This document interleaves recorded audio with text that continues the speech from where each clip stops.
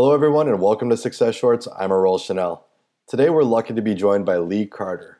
Lee is the president of Maslansky and Partners, which is a language strategy firm based on the single idea that it's not about what you say, it's about what they hear. She's also a regular Fox News contributor and the author of the fascinating book that covers the power of linguistics called Persuasion, Convincing Others When Facts Don't Seem to Matter. Lee and I have an insightful chat about a topic that I'm fascinated about, linguistics, and in particular, the power that empathy plays in effectively communicating a message. We apply this thought to a lot of topics, from politics to communicating with your spouse. One thing to note is throughout the conversation, there are a couple technical glitches that do arise, so I appreciate your patience in advance. So with that, I hope you enjoy our time with Lee. Let's go.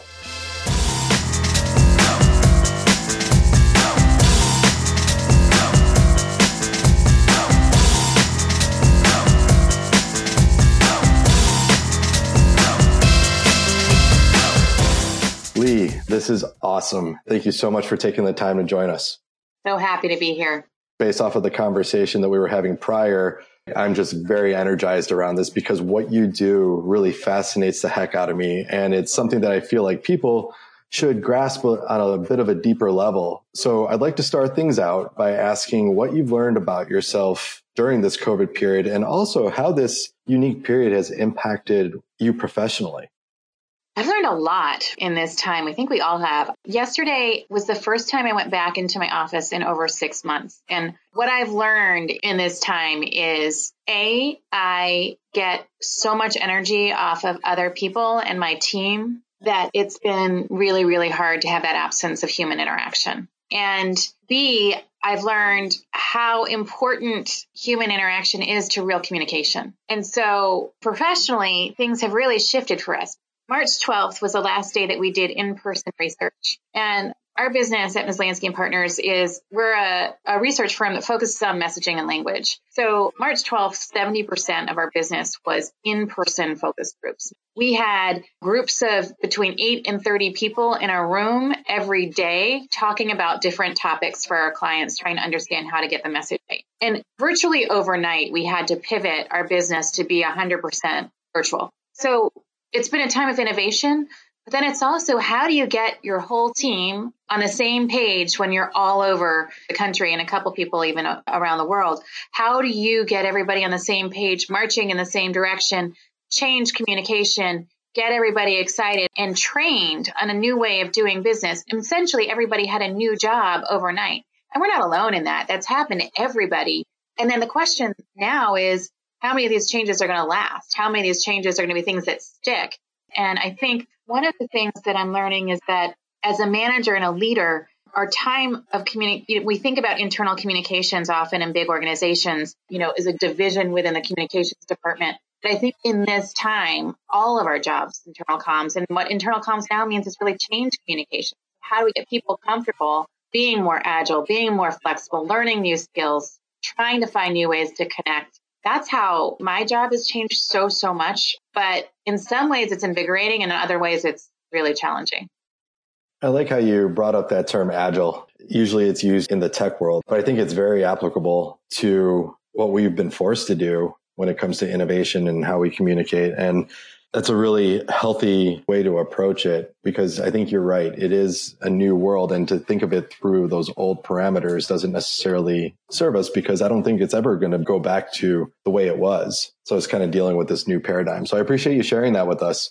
Before we get into, the language of politics and effective communication in general, which is what I'm really looking forward to speaking about, I'd like to take a quick step back in time. And how did you originally begin to go down this road? And if you think about like those internal traits that help guide us along our path, which one would you say that you possess that's allowed you to thrive in this very unique specialty? The interesting thing about being able to find the right language to change people's hearts and minds on issues that are important starts with curiosity. It doesn't start with knowledge. Our philosophy at Maslansky and Partners is that it's not what you say that matters, it's what people hear. when we engage in communication, we often start with what we want to say. We often try to get all of our points exactly right. What facts do we need to know? And most people start the conversation saying, if people only knew X, Y, Z, then they would buy our product, like us, respect us, change their mind, vote on what we want them to vote on, whatever it is. If they only knew these things. If that's your starting point, you're almost always going to fail, because your starting point in communication has to be curiosity about the first person that you are trying to communicate with. Why do they think what they think? Why do they do what they do? Why do they believe what they believe? Because if you don't start there, you're not going to craft a message that meets them where they are, and it's going to engage them the way that they need to be engaged. And it's really, really important to be able to say, okay, I'm going to start here from the position of, it doesn't matter what I think, it only matters what they think. So let's start with them. And then let's start thinking about what do they need to know in order to meet them where they are and start to maybe move the needle. So I think curiosity is ultimately the most important characteristic that's got me where I am. And I think on our team, I think that's what serves people really, really well, asking those questions of why. As far as how did I get where I got, it's a funny thing in life how you can have a passion and you might not even realize that it's something that you could later do for a living. But when I was younger, we used to have a lot of conversations at our dinner table. And, you know, my parents always encouraged us to have conversations at the dinner table. And one of the conversations I used to bring to the table was about language. And so I was in high school and I would say things like, what do you think the difference is between a nerd, a geek, a dweeb, and a dork? They sound like the same thing, but they're totally different. What is the difference? And we'd have these conversations. It's kind of a silly thing, but if you look in the dictionary, they probably all say the same thing, except in your mind's eye, they bring up very different visuals, right? And I was obsessed with these kinds of differences in the way that you could describe something and get a totally different picture. So that's high school. Then I went to college and I became really, really consumed. I was a history major studying early modern Europe, and I was trying to understand how could anybody have followed Hitler? That makes no sense. So I studied language and propaganda, the use of propaganda in that, and then I studied sociology to try and understand human behavior. And then I went into marketing, and it was interesting. It built on all of my interests, and marketing is a great profession, but I was super, super interested in trying to understand politics. I was always sort of a political junkie on the side, and I'd try to understand what was going on there. And then I went to a conference and I heard the founder of my firm speaking, and he was speaking about the importance of language in the 2004 election. And I thought, I am fascinated. Somebody's speaking my language. Like I have watched elections and always thought it was the power of language and messaging that really you could almost predict who was going to win by who was laying out the framing, who had the message that everybody was reacting to, who had the message that was creating more hope. And so I started trying to meet him through the conference. He really didn't have any interest in meeting me. And I spent a year trying to email him. And then finally, a friend of mine ended up at a dinner party with him and said, my friend is obsessed with your firm. And he said, oh, we're opening a New York office. You should have her reach out. I ended up having an interview a year later. And here I am more than 15 years later and feel lucky every day to do what I do. It's a really fascinating history as to how you got to where you are. And the fact that this kind of was sparked in some ways by a fascination around how Hitler was able to manipulate language to serve him and his message in a country of seemingly ordinary people, and the psychology behind that. That's actually something that I studied in college too. Is it really? It really is. I focused on Nazi Germany, and it is an absolutely fascinating area to kind of get into to understand humans. There's an amazing quote. I think it was like Sam Harris or someone like that who said it, like, we're all capable of having that happen to us if we're not aware. And the fact that he was able to use language to manipulate that to happen was absolutely shocking, but also in some ways kind of brilliant in a really horrible psychopathic type of way.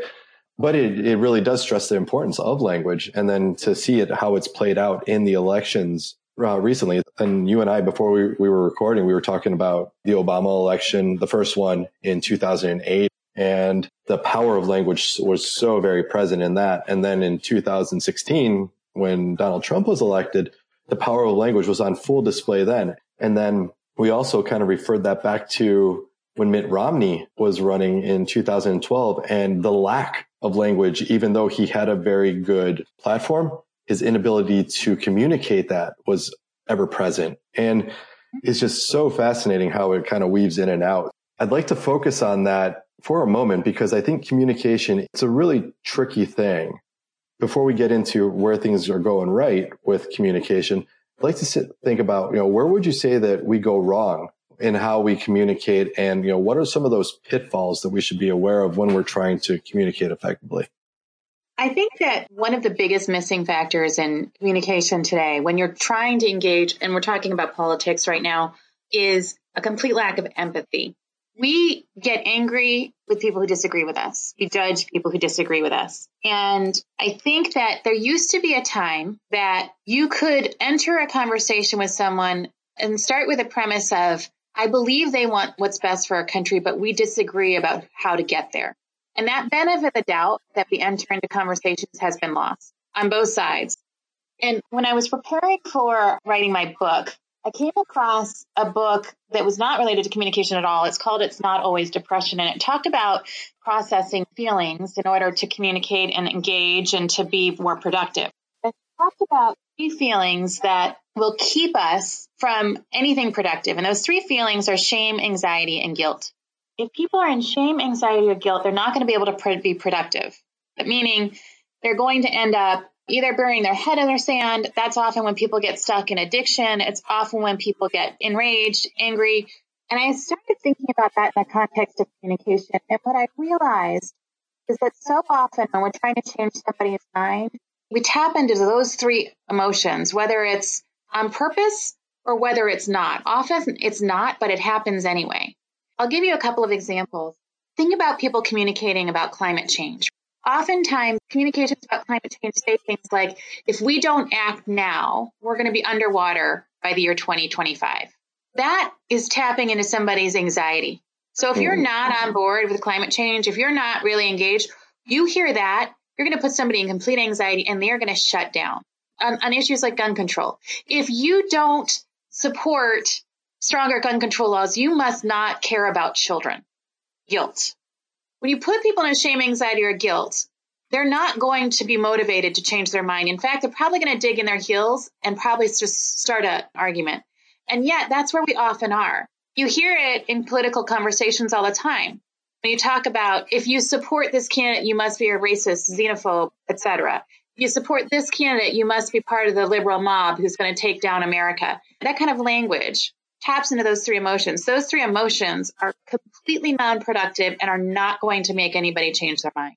That's a really fabulous point. And I think, we could even take that and apply it on the personal level. When you think about the different emotions and how we communicate, with our spouses, with our boyfriends, girlfriends, with our kids, we need to be mindful with those same things, because if it does trigger something that puts someone on the defensive or puts them into like that negative mindset, we're going to have a very hard time getting through to them. And they're going to have a very hard time hearing what we're actually trying to say. I'm divorced at this point, but when I think back to those instances where my ex-wife would say, all right, this would be something we really need to, we need to go see counseling, or you need to listen to me better, or something like this. Depending upon how you frame that, it really depends on whether that gets heard or not. So if you say it one way, you're throwing this on me. You're not hearing what I'm saying. I'm not hearing what you're saying. It's completely lost, and that causes more issues. Whereas if you put it in a different way, like, I want us to be getting to a better place together, it might make sense for us to do this together. Or it's like a simple reframe, and then all of a sudden that message is accepted versus denied. And I think that is very pertinent with what's going on right now with the social unrest and some of the messaging that's going on there. You are inherently racist or systemically racist is such a triggering concept. And I understand what the people who are saying it are trying to get across. But when I hear it, it is the wrong way to do it, because my first reaction is, the hell I am. Exactly right. And then it's very hard to hear anything beyond that. And the same could be said about any of these things. It could be said about the COVID discussion, or like you said, climate change, or whatever it might be. There needs to be a coming together on how this stuff is communicated and deeper thought put into that. And I can't agree more with you on those missteps that are taking place in communication right now. 100%. I want to change this just a little bit, because we are dealing with psychology a little bit here. So if you were to take a step back, and it's easy to realize that there are certain ways to communicate that are ineffective and effective. We were just talking about that. But how can we be more effective in communicating in this space without coming off as manipulative? Because there's an effective way to talk in the work environment. There's also an effective, or when you're trying to get across something that you're trying to move in that realm versus how you talk with someone on the interpersonal friendship relationship level. Like, how can we do that with more care? Because it can come off very differently depending upon where you're operating. Yep. I want to make really clear, I'm not talking about manipulation. What I'm talking about is trying to change somebody's mind when you have the facts on your side, when you're trying to do something in the right way with good intention. I teach in the book something I call active empathy. And I say before you engage in any communication, you have to do three things. You have to understand three things about the people that you're trying to communicate with. And that is, the first thing is, why do they feel the way they feel? Why do they do what they do is the second thing. And why do they believe what they believe? Truth of the matter is, all of us have feelings. And whether you believe in God or whether it's just about biology for you, our feelings all do something for us and send signals to ourselves that we have to do certain things. So if you think about those inhibitory emotions, shame, anxiety, guilt, that basically makes us shut down. The other emotions are core emotions, and those make us do good things. Some of them are actually negative emotions. Anger can be a good thing, and that tells you there's a problem that needs to be solved. Joy, it tells you that you need to continue doing what you're doing. But anyway, in all of these cases, understanding the emotions that are at play when you're talking about a certain topic is so, so important. So I'm just going to use an example of climate change, since we talked about that earlier. How do you engage in a conversation about climate change with somebody who doesn't believe it? Why do they feel the way they feel about it? And have that conversation. When you say the word climate change, how do they feel? Try to understand that. And I'll pull this all the way through when I get through each of the different areas. The second area is, why do they do what they do? So why does someone do what they do? And I look at not just at the surface level. When you're talking to someone and you say to them, so why don't you recycle? You care about climate. Well, it's a pain and it's not easy and they don't have pickup and I'm not so sure. Well, really why? Really why? And then you try to understand the why. Really that they don't care about the environment, or is there something else?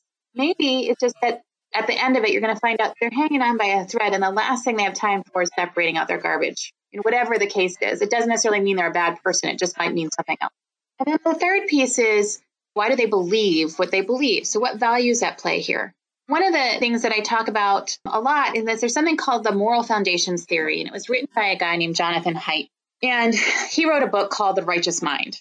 He posits that most political beliefs come from an embedded moral value that is primary. And he says that by and large, liberals' primary value is harm versus care. And that's why when you think about how they talk about gun control, how they talk about welfare, how they talk about all sorts of issues, it comes down to how do we take care of people? That's their primary value. He also says that Republicans, by and large, don't have one primary value, but you'll often find that their primary value is liberty versus oppression. That's why you'll hear so much of their language be framed around the idea of you have a right to. It's about freedom. Nothing makes me more afraid than the government overstepping and taking away my rights. No one can do it better than me. And so when you're engaging in a conversation between those two, if you don't understand which values at play, you're going to miss each other entirely. So think about gun control. You have one whose primary value is harm versus care and the other whose liberty versus oppression. What happens? You could have the person whose primary value harm versus care say, you don't care about young kids if you think that a gun is more important than you. And that person will get defensive, go into anxiety and shame, and shut down. But what if instead that person understood the primary value of the other was freedom, liberty versus oppression? And they said, I understand that to you, there's nothing scarier than the government taking away your right to bear arms. I understand that you have that right under the Constitution, but I'm terrified to send my kid to school right now. Can't we find a way to compromise so that you feel free and I feel safe? Can you imagine if that conversation happened more often, we'd find ways to compromise because we're actually listening to the other. And this just isn't about anything political. This plays into how we communicate about our business. This plays into how you communicate about personal finances. A lot of people try to encourage others to save by saying things to them like, if you don't start saving X amount by the time you're 30, you're never going to be able to retire. You're going to put them into complete overwhelm, shame, anxiety, and guilt, right? And so how do you reframe it? And so you can talk about, I understand your struggle, or I understand balancing all of these different things. How can we do it so that you can live a great life today, but then have a better life tomorrow? So I think understanding how to play between those three different areas is really important before you even begin your message. It's almost like language really hinges on empowering, and empowering really at its foundation is about empathy. And yes. When you look at how you just deconstructed that, it really kind of gets to, whether you shut someone down or whether you empower them determines yes. whether you're effective or not. I want to stay with politics with this question and how we respond to this, because right now we find ourselves in an election cycle, and I think this could apply to any election cycle. What should we know about the art of persuasion and how it's being used in an environment where people seem to be so polarized and dogmatic in the way that they're thinking about this? We often can't see when we're so emotional about these issues. When you're fighting with someone, you're saying, I can't believe you believe that. When everybody's reacting to that, I think it's really important to realize you are now on the emotional side of things, which means that you might not be elevating it above to where you need to. When you're in that moment, you need to take a step back and try to re-engage. If you find yourself in extreme judgment, which I think also happens in this moment on both sides, there is no right side of this because we are so polarized. You have to take a step above and realize what is it that you're trying to accomplish. So I think it's really, really important always to have that big mission.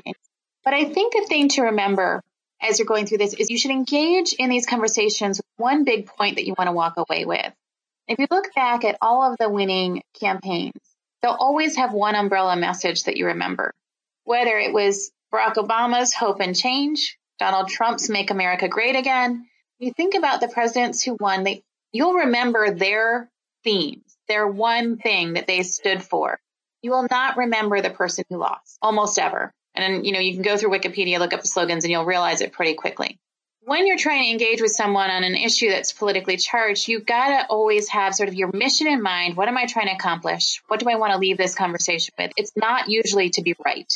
It's usually to say, if I've just opened their mind a little bit, that they're open to a different perspective, then I've won. So I think if you have that really clear in your mind, you're going to have a much more productive conversation. And if you have that one thing that you want them to walk away with, you're going to be much more successful. I'll go back to climate change again. We did a project with what I would call climate change deniers, people who don't believe that climate change is real. And our job was to try to introduce the concept of climate change and get them on board. We could have gone a number of different approaches, right? You go in and start showing them all the facts. That's not going to work. You could go in and talk about all the science. That's not going to work. You talk about if we don't act now, this is what's going to happen. That's not going to work. So we're having conversations with them. What we found is that it was the term climate change itself that was causing problems. We found out these people care about the environment. We found out that these people all wanted to be able to take their grandchildren camping someday, that they cared about clean water, that they cared about their communities. But when they heard the term climate change itself, they thought climate change is a problem that is going to be very expensive to fix. It's going to make things more expensive for me. People who support climate change hate people like me. People who support climate change are often very hypocritical. They talk about the need for a plastic bag ban, but then they're going to go bulldoze whole forest to build a big house. And so they felt like climate change was not for them, but they really cared about the planet and they really wanted to protect the environment. So what we learned in this is that take out the term climate change and you talked about something that we could all agree on, you could get people on the same page. We came up with different language that said something about, I don't do it for what I read on the news. I do it to protect these views. I've got my reasons. What are yours? Took out the term climate change and we talked more about what we were trying to accomplish. Got everybody on the same page, and then you get people engaged in the environment, and then you can move them down the curve so that eventually the language of climate change and et cetera will be resonant with them. But you had to start somewhere by getting them on that continuum. That's really fascinating because you can take that same approach with an idea like Black Lives Matter and apply it to that, where you take just the phrase Black Lives Matter out, and everyone wants to try to solve that problem. But that phrase Black Lives Matter for some is very triggering, just like climate change is very triggering.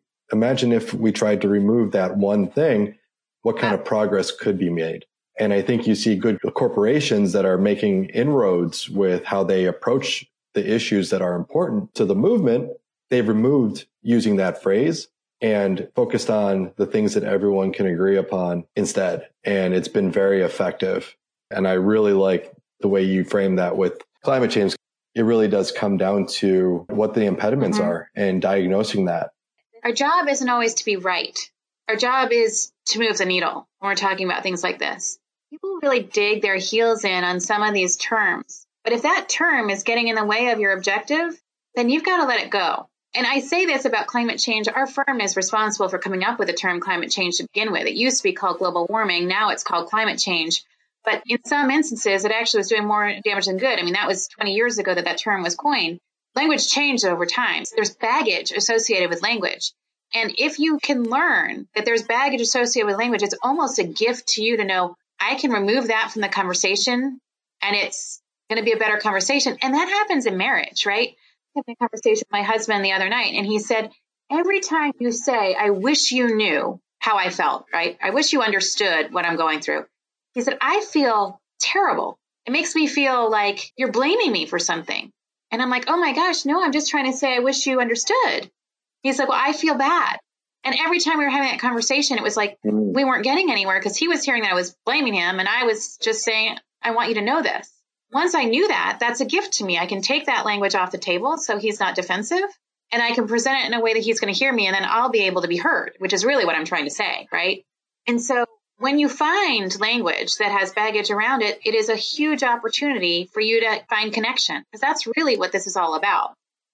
I think that just comes back to that curiosity component that you spoke to at the very beginning, being curious as to what is stalling things. What is that thing, and why do they feel the way they feel? What do they do about it, and why do they believe what they believe? And you have to have that curiosity in order to identify that. So Lee, this has been really great, and what a topic. And I've really enjoyed the time Thank you so much. Chosen to share with us. Thank you. And that's all we have for this episode of Success Shorts. Hopefully you found today's topic useful, and remember, have fun, stay curious, and keep it short.